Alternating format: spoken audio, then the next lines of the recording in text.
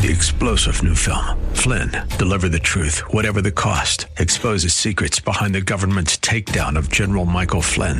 Flynn knew what the intel world had been up to. He ordered the first audit of the use of contractors. This set off alarm bells. He told the truth. He was the most dangerous person for Donald Trump to hire. They had to get rid of Flynn. Flynn, deliver the truth, whatever the cost. Available now. Watch it today. Go to salemnow.com. salemnow.com. Welcome back to the Seth Leibson Show. This is John Gabriel, filling in for Seth. I am an opinion contributor to the Arizona Republic, also known as azcentral.com, and the editor-in-chief at ricochet.com. Thanks for joining me, and I'm very happy to welcome Noah Rothman. He writes for Commentary, and boy, we met years ago as well. And he and I have kind of vented to each other on Twitter, off and on, as this Afghanistan disaster has unfolded. He has been following it very closely. Thanks for coming on, Noah. Now, you have been covering this Afghanistan information, and as kind of we've chatted before, I was fine with leaving. I understood the argument to let's just keep a small force there, keep the lid on action over there. But both of us are sitting here shaking our heads, going, what on earth is going on here? It's like, I feel like I've... what is that line from Magutu? I feel like I'm taking crazy pills. Why is Washington not doing anything to at least, Joe doesn't have to come out and admit I've screwed up, I'm going to fix it, but at least come out and say I'm going to fix it. Or at least pretend as though there is, pretending to acknowledge that there is an urgent national security crisis unfolding at a rapid clip. This is a rapidly evolving crisis involving upwards of 10,000 Americans. We don't know how many Americans are there, to say nothing of special immigrant visas and SIV eligibles and our allies and Afghan soldiers who are still doing their best to maintain order around the human tide that has congealed around Hamid Karzai International Airport, where we're operating. The White House seems committed to a bizarre strategy where they're just sort of pretending like it isn't happening. Yesterday, Joe Biden, this ABC News interview, at least the president acknowledged it this morning in this pre-recorded interview, but yesterday the president held a press conference on COVID. Today, they fire out something out of the president's Twitter account showing Joe Biden having a Zoom meeting with the Democratic congressional leadership about his Build Back Better agenda. They're just hoping the news cycle goes away, as though it's just another day at the office, just another political scandal that'll go away of its own accord. And tropically, it's not going to go away. And as you've written at AZ Central today, we've only seen the beginning of something that will get much, much worse.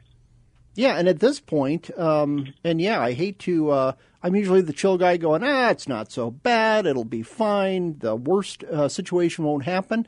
And I feel like Cassandra out here saying, guys, do you have any idea how bad this could get? I think it's going to get bad regardless. But worst case scenario potentials are endless with all the things that could go wrong, with Taliban encroaching on the Kabul airport, a few U.S. forces there, a few Afghan ally forces there, crowds of people rushing in. I'm sure there are plenty of very ill-trained Taliban soldiers who are more than a little trigger-happy. Anything could go wrong here, and it's just happy talk out of D.C. Just seeing the videos alone, none of us are on the ground. We don't have reliable reporting, but there's plenty of videos coming out from the perimeter of the airport. And you see militia members just firing off randomly, just trying to spook the crowd. Apparently, there's some, I'm not sure if those reports were confirmed, but I saw at least some unconfirmed reports of one American taking an errant bullet in the leg. As you say, the prospects here for something to get much, much worse abound, and the airport is not really the chief concern. The chief concern is everywhere else in this gigantic country. We don't know how many Americans are there, where they are. The embassy has said we cannot guarantee your safety, basically telling them to go to ground, somehow get to this airport. This airport has, according to the dispatch we got this morning from the Pentagon, we don't know what the update is today, but the vast majority of the people we're evacuating out of there are Afghan nationals, SIVs, and not necessarily American citizens. They're just scattered. They're not in American custody. And quite unlike the French and the British, and it's painful for me to say this, who are doing a far better job of evacuating their civilians. We're not executing strategic raids into Kabul, much less the rest of the country, to get our citizens into this airport and through this cordon, this barricade that the Taliban has erected around us. The Pentagon says they don't have the capability. The reality is they don't have the authorization to have a footprint outside of this airport, to expand the perimeter outside of this airport, much less to create a civilian corridor, safe corridor, which would be a big operation, but would jeopardize our deal with the Taliban. The Taliban is guaranteeing the safety and security of our soldiers and our civilians. They're dictating the tempo of operations. We are in hock to them deep, and that is not a sustainable situation. And this is going to go on for weeks. Yep. Yeah, there's one runway. It's not in great shape. There are crowds everywhere. And, just be flying. If they were a well-oiled machine, that airport, it would take forever to get these people out, if you could even find them and get to the airport, as you note. And again, it's the State Department has pretty much said, you guys are on your own. We can't guarantee your safety. Make your way to the airport anyway. I'm sure some 20-something corn-fed Nebraska boy strolling around Kabul would raise an eyebrow or two if he's, I don't know, say an NGO worker, a Peace Corps type out there trying to help the Afghan people.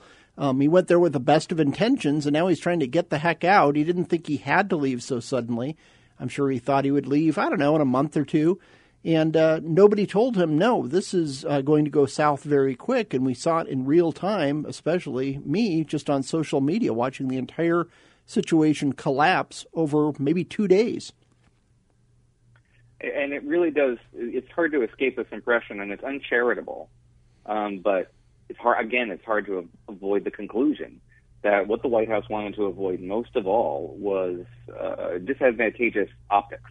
Yep. From a political perspective, images, pictures of kind of chaos and brutality that typified by in comparison to Afghanistan, no means rushed, but nevertheless traumatic evacuation from Saigon in April of 1975. I mean, that's the best case scenario now, and it seems far out of reach at this point.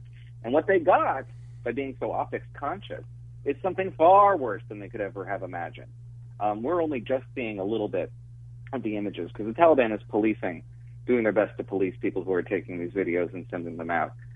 So we don't have a clear, full picture of what's happening here, but we do have images of violence, of families being rounded up and scattered, of people throwing their children, young children, infant children, over barbed wire to soldiers, not knowing if they're ever going to see their children again, but knowing what awaits them on the other side of that barbed wire is a nightmare that they must escape from. That kind of torment, what we have consigned this country to, by virtue of just waiting to the very last minute to execute this slapdash retreat, national humiliation and disgrace, is inexplicable. And it seems as though every other Democrat in Washington recognizes it except those who are operating from inside this administration. They are, if they're not genuinely blind to the situation, they are doing their best to pretend as though they don't see the severity of what's unfolding under them. Yeah, and for the past 6 months at least, I've been looking at the White House and the just weak decision-making and not sure exactly what they're doing one day to the next and asking myself, okay, who's actually running things? And people are like, oh, maybe it's Ron Klain or it's Kamala or it's this person or it's that person. And after this weekend, I'm like, I don't think anyone's running it. And no one's hand seems to be on the tiller on this thing. Or if somebody is actually running it, they're so incompetent to actually think this is more an optics issue, as you say, a crisis calm situation that they're going to quickly change by a little bit of spin and then everyone will forget this is happening. It's still happening. And it's like you say, it's going to keep happening for a couple weeks. And that's just if we get the Americans out of there. Say 1,000 are left behind. What then? How many years is that going to be a leading story? What about how China's going to react? Russia's going to react? It's just absolute madness. And it's sometimes, I know that politicians are most concerned with politics. That's kind of their job description. But good policy is good politics. You know, Biden gets everybody out of there safe and sound and is seen by the public doing so. That's good politics for him. Instead, he's just like, let's change the subject. I'd rather criticize Ron DeSantis again.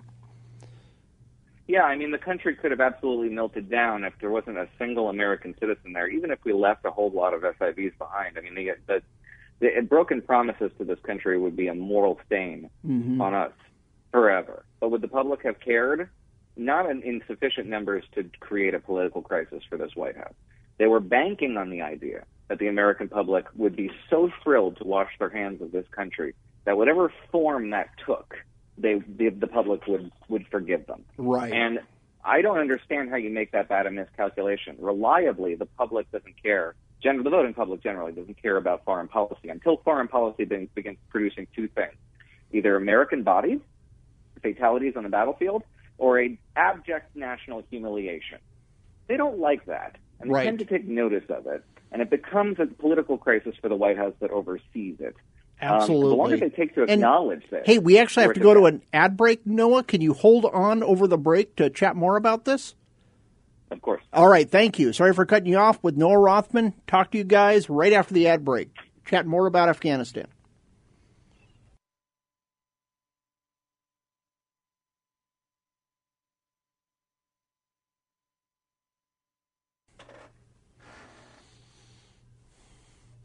Welcome back to the Seth Leibson Show. This is John Gabriel filling in for Seth, and I have Commentary Magazine's Noah Rothman. Been reading his stuff for a long time, and he has really been straight fire on this Afghanistan situation. He also appears on the Commentary podcast, which I highly recommend. It's just been must listening lately, talking about all the repercussions of this. One of the big concerns as well is not only the situation in Afghanistan, Noah, it's also China is loving this, absolutely loving this. They took Hong Kong with, I don't know, maybe a slightly weasel-worded condemnation, a letter sent by the State Department of the U.S., and they're looking at Taiwan and going, gosh, America is not willing to risk anything, even to protect its own citizens, let alone anyone in Taiwan or Afghanistan. Yeah, it's no joke. The Chinese Communist Party propagandists are making all the hay they can out of this, making sure that everyone in Taiwan is aware of the implications, geopolitical implications, meaning that you put your eggs in the wrong basket, buddy. The Americans are going to bug out the second you need them, and you need to know it. And I don't know how wrong they are. Maybe not. I mean, the strategic implications in the Strait are far greater than they are immediately in the near term, at least for the United States and Central Asia. Nevertheless, as you say, the effort to impose Beijing's rule on Hong Kong abrogated a agreement with the British to little more than a squeak of condemnation from Western capitals. They have demonstrated a willingness to court the wrong side of international opinion, as it were, as the Biden administration so likes to say, the international community. And they didn't seem to care much because they were acquiring territory and pursuing an irredentist agenda. The same could be said for Moscow. Moscow has invaded and summarily annexed territory in Europe, the first nation to do so since 1945, and didn't seem to have many qualms about it. But the fear, genuinely, for me at least, and for strategic planners as I understand it, isn't necessarily in Ukraine, but somewhere in the Baltics. Moscow has engineered provocations in Estonia in 2007 with a complex cyber attack, in 2014 with a very sophisticated cross-border raid that resulted in the capture of a Estonian patrolman, where they put on trial summarily. The real fear, the nightmare scenario, is Moscow engineers some kind of a military provocation that doesn't last a weekend, where they actually take and hold territory inside a NATO state, forcing, let's say NATO invokes the Article 5 mutual defense provisions of the NATO treaty. Would Western capitals go to war with Moscow and all that implies for the sovereignty of Tallinn? I'm not sure they would. And I guarantee you the Kremlin is thinking the exact same thing. The ambiguity about all this, the ambiguity about how we would respond to such a provocation is the most dangerous of situations, because ambiguity begets parameter testing. These are revisionist powers, expansionist powers that want to take every opportunity they can to seize on the window of opportunity, because in large measure, Beijing believes it has a small window of opportunity. Moscow's a declining power. It knows it has a small time to act. If Joe Biden is going to present them with an opportunity to move now, and who knows where he's going to be in 4 years, the danger that people thought was going to materialize in 2026, 2028, 2030 could happen next week, this year. We don't even know. And so, yes, that's the sort of implications that this very sloppy and derelict response from this White House has put us in. And the thing that they have to be calculating as well is Biden as president, that is the best chance they have. He might not make it to 2024. And if he steps down, he leaves office in 2024, anyone, Democrat or Republican, wouldn't be as callous and indifferent as he is being. They will never have a better chance. And our allies have to be very concerned, especially look at Japan, Taiwan, obviously. But Japan, we've had New Zealand cozying up to China, while Australia has been pushing back at them a little bit. New Zealand's one of our Five Eyes intelligence partners. You know, this is very bad, and I don't think many people are realizing the implications of the situation in Afghanistan. And again, I'm fine. You know, people, even Biden has made a decent argument for, you know what, we shouldn't stay there forever. It's a forever war. We've all heard these before. He will make a case for that, but he's not making a case for why we should do it in the weakest, most feckless, most just anemic way possible.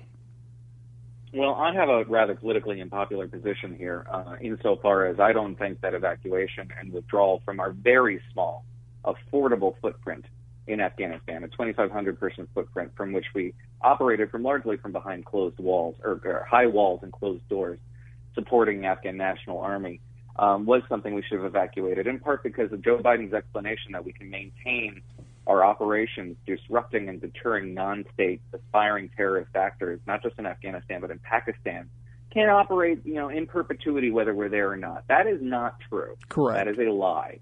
We cannot operate with unreliable intelligence provided by what? Taliban, a Taliban-led government in Afghanistan, launching these strikes from where? The Persian Gulf?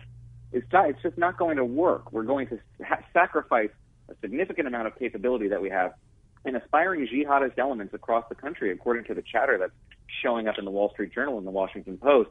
The place to be now, if you're an aspiring terrorist, Islamist jihadist, is Afghanistan. Forget Iraq. Forget Syria. That's the place to be. That's where you're going to have free reign and a government that supports you. The Taliban has never renounced terrorism or its ties to al-Qaeda. That's the place where you can once again go and reinvigorate this movement, which has got a shot in the arm like they've never seen, not since ISIS, the founding of the caliphate in 2014, has the global jihad movement had such a victory under its belt. And we will see increased threats. They may not materialize for a year or two, but let's hope to God that this administration or the next recognizes how intolerable that threat is and does something about it, which is why I don't think we're anywhere near done with Central Asia. And frankly, if we wanted to exfiltrate our troops and get out of there in a way that could be sustainable, this is exactly the wrong way to do it. Because in my view, we will be back at a time and place not of our choosing and with the associated tactical disadvantages.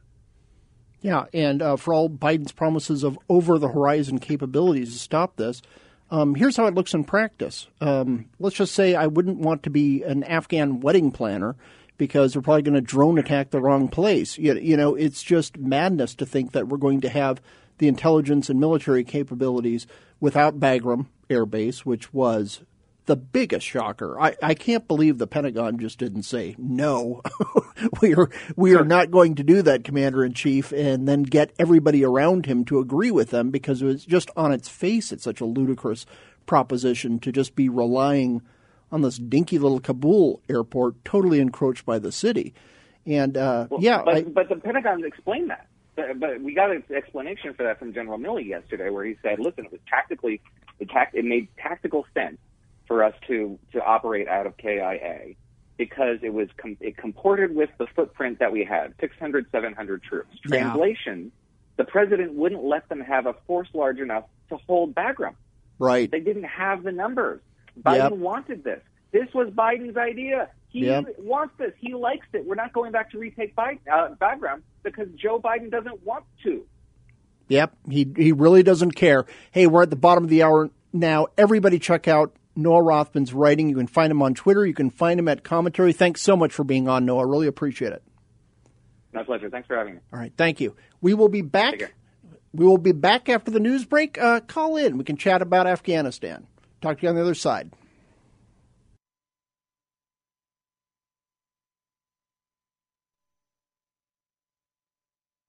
Welcome back to the Seth Leibson Show. Little ZZ Top there for you.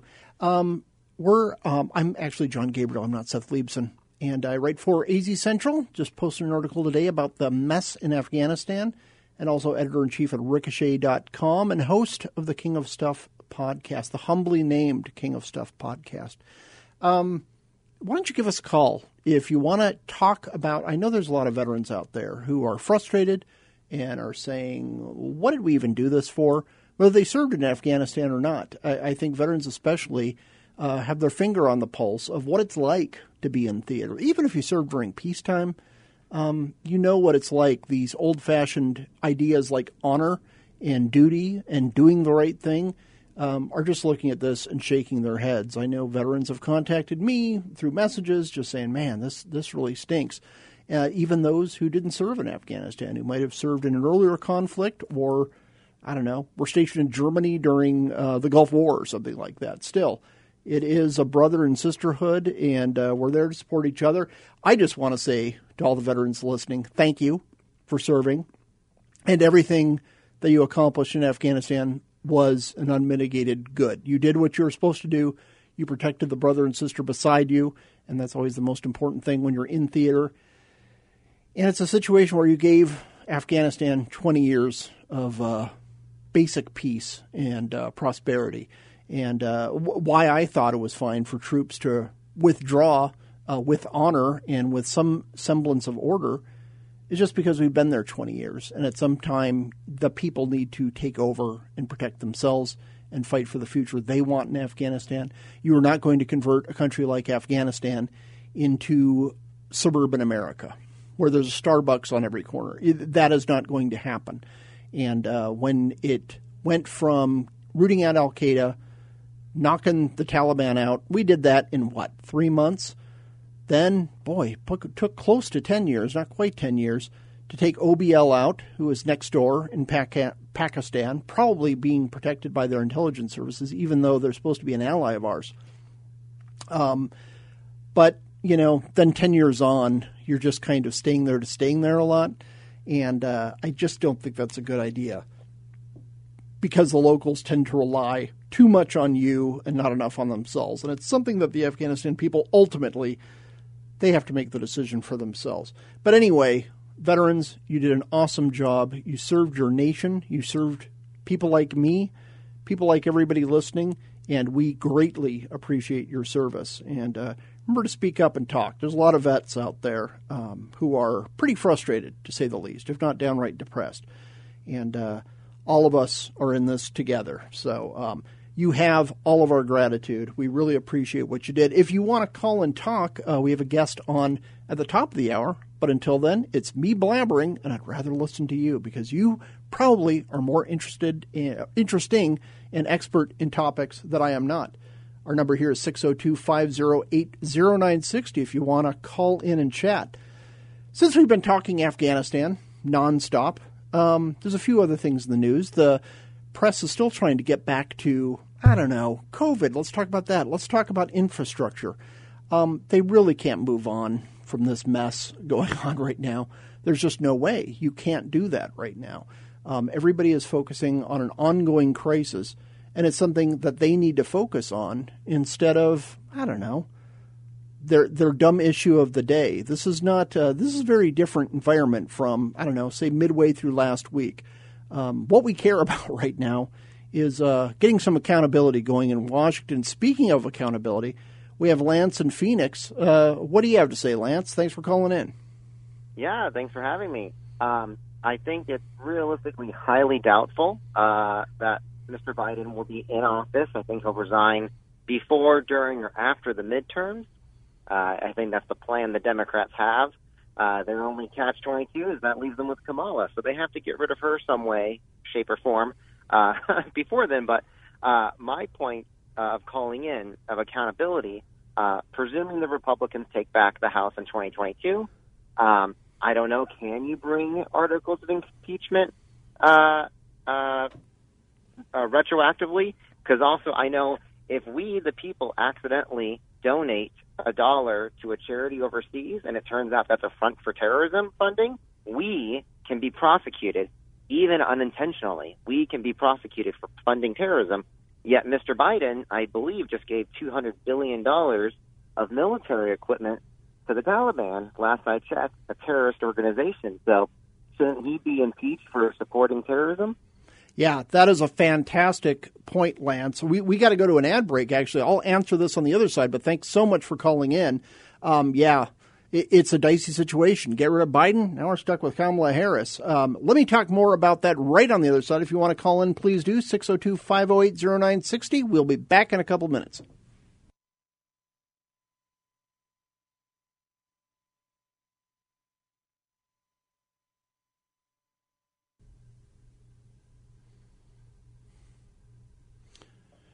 Welcome back to the Seth Leibson Show. This is John Gabriel filling in for Seth, and I wanted to get to Lance's question. He called in. We got a couple other callers coming up here. He was just like, yeah, does Biden even survive this? I think people in his party are going to be asking him to step down. As Lance noted, that would leave us with Kamala Harris. There was actually just a poll that came out today from Rasmussen. 47% of likely voters said Kamala is not at all qualified. Only 43% believe she is. When you total up the negative reviews of her, she has 55% disapproval and only 43% approval. She is very unpopular, even among her own party. That's why she had to drop out before the first primary voting even happened. So it's a dicey situation for the Democrats. They wanted this, and they got it, and Biden is not up to the job. We got Rick calling in from Mesa wanting to talk about Afghanistan. How you doing, Rick? I'm doing pretty good. How about you? Doing fantastic. Thanks for calling in. Well, and I called in about Afghanistan, but I just heard what you said about Kamala. And in my opinion, she's just insurance for Joe Biden because nobody wants her. So anyway, yeah. So my comment on Afghanistan is, and maybe you've talked about this, and maybe people are aware of it. And but the Taliban is supported by Pakistan, who's supported by us. So in effect, we've been financing our own enemy there for over 20 years, and it's just egregious. And I think everybody, the more we talk about that, because we talk about people being accountable for this disaster that we have on our hands right now. It's all self-inflicted. Yeah, that's a very good point. And way back when, George Washington said, avoid foreign entanglements. This is what a foreign entanglement looks like. And also, Pakistan looked the other way when we routed Taliban fighters and they fled Afghanistan. Where did they go? Across the border into Pakistan. And we asked for Pakistan's help, and they're like, oh, yeah, we don't know what to do. We don't know where they are. So they most likely harbored Osama bin Laden as well until we found him out and took him out. And we could not tell their military that we were going to do that because they'd tip him off. So, yeah, it's a weird situation where we're giving money, foreign aid to Pakistan. Meanwhile, they're helping people who are trying to murder us, let alone the Afghan people. So thanks for calling in, Rick. That is a great point. And one quick comment is that, I think Biden stumbled onto doing something right. Because just getting out of there is way better than staying under any reason. And I think the military-industrial complex, or whatever you want to call it, you think about the bonanza of a country that finances both sides of the conflict. No wonder the mainstream media is after him, because they screwed up the deal. Mm-hmm. Joe Biden screwed up their deal. The reap rewards from both sides of that conflict. It's just unbelievable. But, yeah, and then you get people in the Pentagon, the top brass there, who retire and, hey, what do you know? They are making multi-millions on the boards of various defense contractors.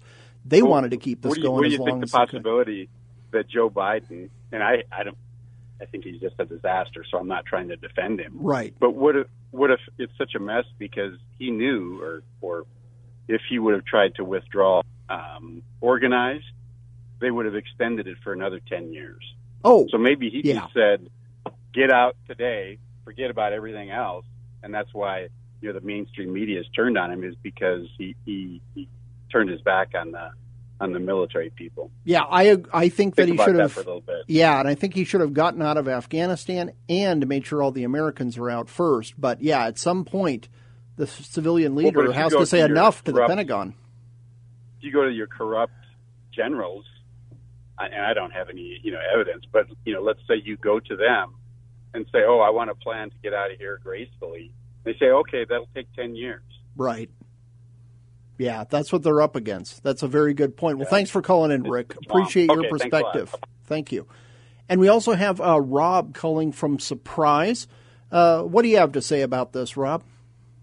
Well, hi, John. Thanks for having me. And also, Rick stole a little of my thunder. But I don't know if you saw Lara Logan talking to Tucker Carlson about all this, but she was actually bringing up a lot of very interesting points that included, everybody's focusing on Biden, incompetence, and all this stuff. But deep down, we have a career bureaucratic machine in Washington, and whoever is really in charge of things in Washington, Lara was bringing up the point that, number one, we have the NSA, we have the National Geospatial Agency, and we know everything that's going on and has been going on. And somebody somewhere, or a group of somebodies in Washington, want all this to occur. And I thought to myself, this is incredibly profound because, we're in the weeds with, how dumb Joe is, and of course that's true, and how you can't trust the swamp, and of course that's true. But there are people somewhere in Washington, we don't know the names yet, and they could be career bureaucrats, very senior or mid or something, who know what was going to happen a couple months ago, and everything that has happened, exactly opposite of the way it should have happened. And yet, if you look again at the southern border, there are people, and it's a good parallel or a good comparison, as in Afghanistan with the screw-ups there and the screw-ups at our border and every other screw-up that's been going on for the last 7 months. People in Washington want all of this to occur. And the Pakistan side is a very, very good point because ISI has been involved from Pakistan. The Taliban tribal leaders have been hiding in Pakistan. And Pakistan is actually a bigger priority than Afghanistan is because, well, Pakistan has nukes. And from a policy standpoint, that trumps everything involving Afghanistan.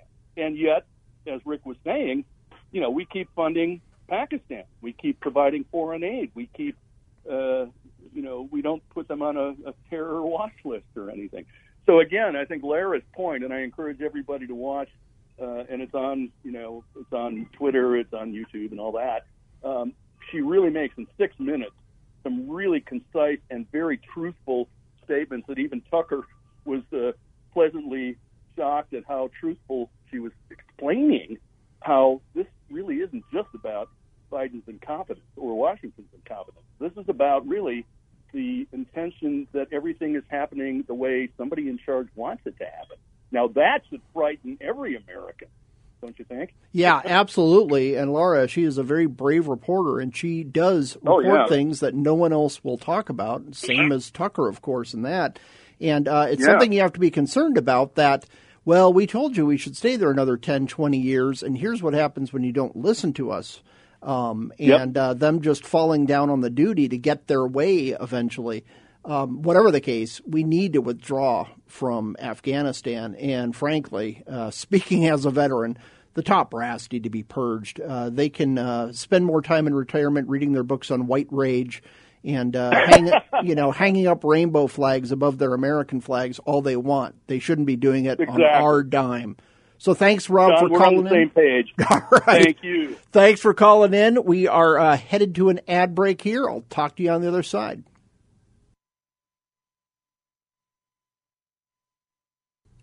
Welcome back to the Seth Leibson Show. This is John Gabriel filling in for Seth. We actually have one more caller. We got about 3 minutes left. Peter from Tempe. How you doing? I am well. I hope you are as too, and I'm sorry my country is not well. We are in a world of hurt, and I'm very fearful about how this is all to come out because, as far as I know, Kamala Harris has gone over to Singapore. And what it looks like to me is she's over there getting the rest of the playbook from the Chi-Coms, visiting. She's certainly not on vacation, that's for sure. And that's, to me, it's a very frightening. Of course, I felt a long time ago that a large part of America had been sold to the Chinese, and we are just the hapless dupes of the middle class that are gradually getting persecuted and eliminated. Yeah, they treat us as anybody who doesn't agree with them or challenges them in any way, they treat us as the enemy, not the Taliban, not the Chinese Communist government who have been oppressing their people for decades now.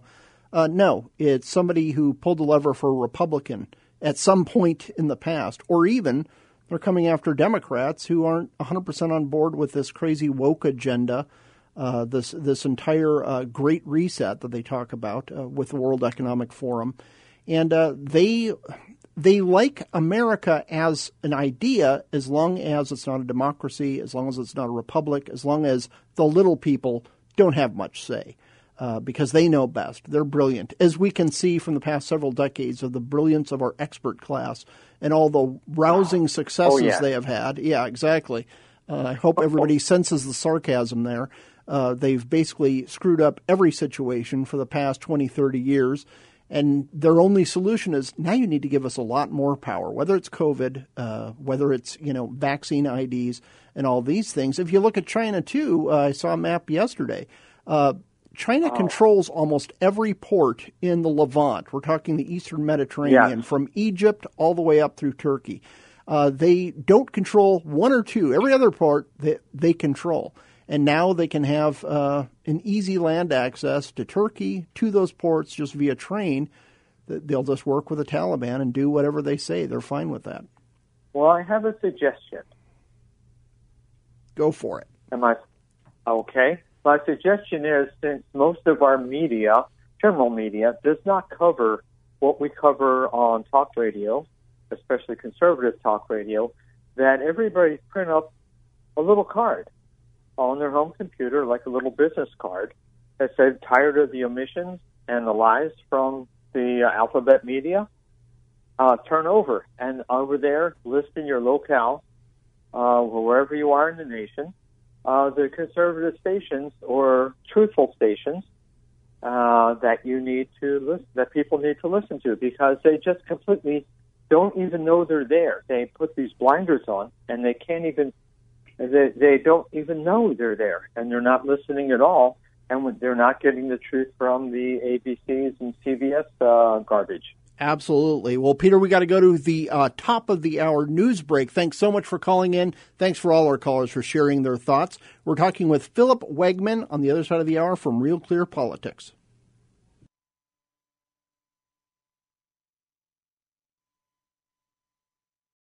Three-star General Michael J. Flynn, head of the Pentagon Intelligence Agency, knew all the government's dirty secrets. He was one of the most respected generals in the military. Flynn knew what the intel world had been up to. He understood its funding. He ordered the first audit of the use of contractors. This set off alarm bells. The explosive new documentary, Flynn, Deliver the Truth, Whatever the Cost, uncovers the facts behind this scandal. Flynn told the truth. He was the most dangerous person for Donald Trump to hire. I find out the worst enemy that I'm going to face in my life is right here in America. They took my assessment and they wanted me to change it. And I was like, I'm not changing it. They had to get rid of Flynn. With in-depth interviews, archival footage, and never-before-seen personal records of the man behind the headlines. I just felt like I was drowning. Flynn, Deliver the Truth, Whatever the Cost. Available now. Watch it today. Go to salemnow.com. salemnow.com.